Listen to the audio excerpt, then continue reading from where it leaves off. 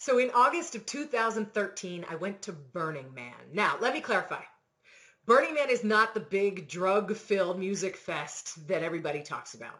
It actually is many, many things. Yeah, there's music, but there's no big stage and bands and all that. Yes, there are probably drugs, but there are also people who bring their families, and it's really, really positive, and it's a lot. You can have a great drug-free experience there. So it's really a community experiment.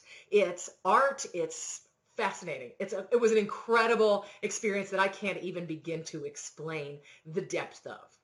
But I wanted to go, and I'd wanted to go for a long time from the date I read about it in a book called Around the World in 50 Dates back in 2003. In this book, she talked a little bit about it. It sounded kind of interesting. I'm like, what is this? Honestly, I had no idea what it was, but I had always kind of burned in the back of my head. And then in 2012, when I was at my brother's house for Christmas, he said, hey, you want to go to Burning Man? And I was like, yeah. So in February, I went and bought tickets, and I called him up. I'm like, hey, Jim, I got tickets to Burning Man. And there was a silence on the other end of the phone after I told him the dates, and he said, you're gonna kill me. I'm like, what? He said, that's my anniversary.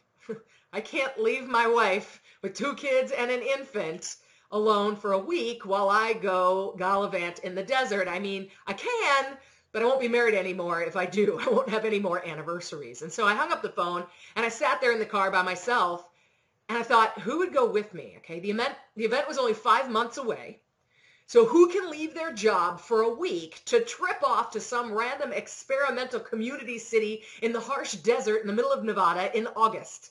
More importantly, in that now short list of people, which are the ones I actually want to spend time experiencing that with? So I asked a few close friends, and they all said no. For whatever reason, they couldn't, they can't, I can't get away, I don't want to, you're crazy, whatever. So I was at a crossroads.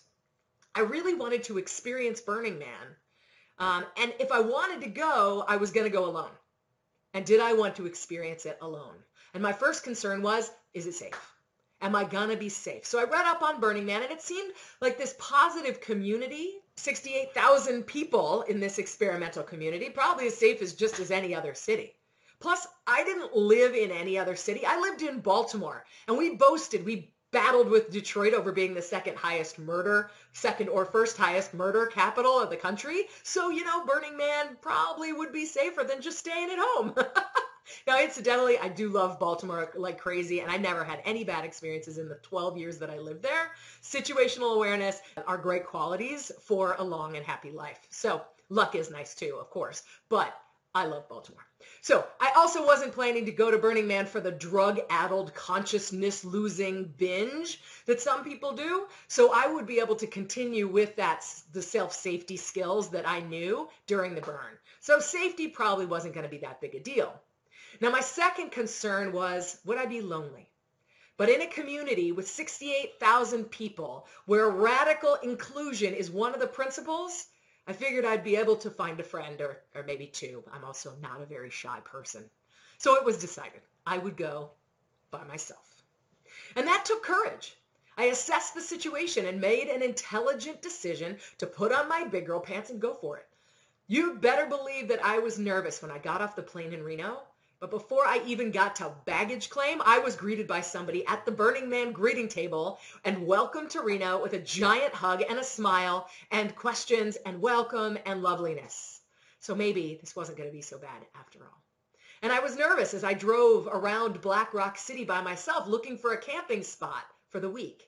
And I was nervous as I approached my new neighbors to introduce myself. I was nervous as I accepted an invitation into an open tent with 8 strangers at 7 o'clock in the morning after my morning porta potty run to drink whiskey and eat bacon and make decoupage postcards to send to my loved ones back home. And I was nervous as a stranger climbed into the sitting spot with me and said hi and started talking. Every time I smiled and I put out my hand and made a new friend.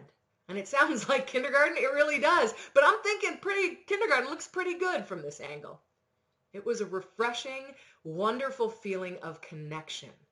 I knew I wasn't alone. The feeling I often didn't feel even in my marriage when I felt very alone. I made new friends every day.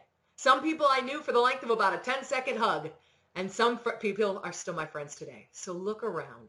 Survey the scene. Listen to your intuition. Be smart. but give people a chance to be wonderful, because more often than not, they are. Being alone isn't that bad, but I think you'll be surprised at how often you're not alone.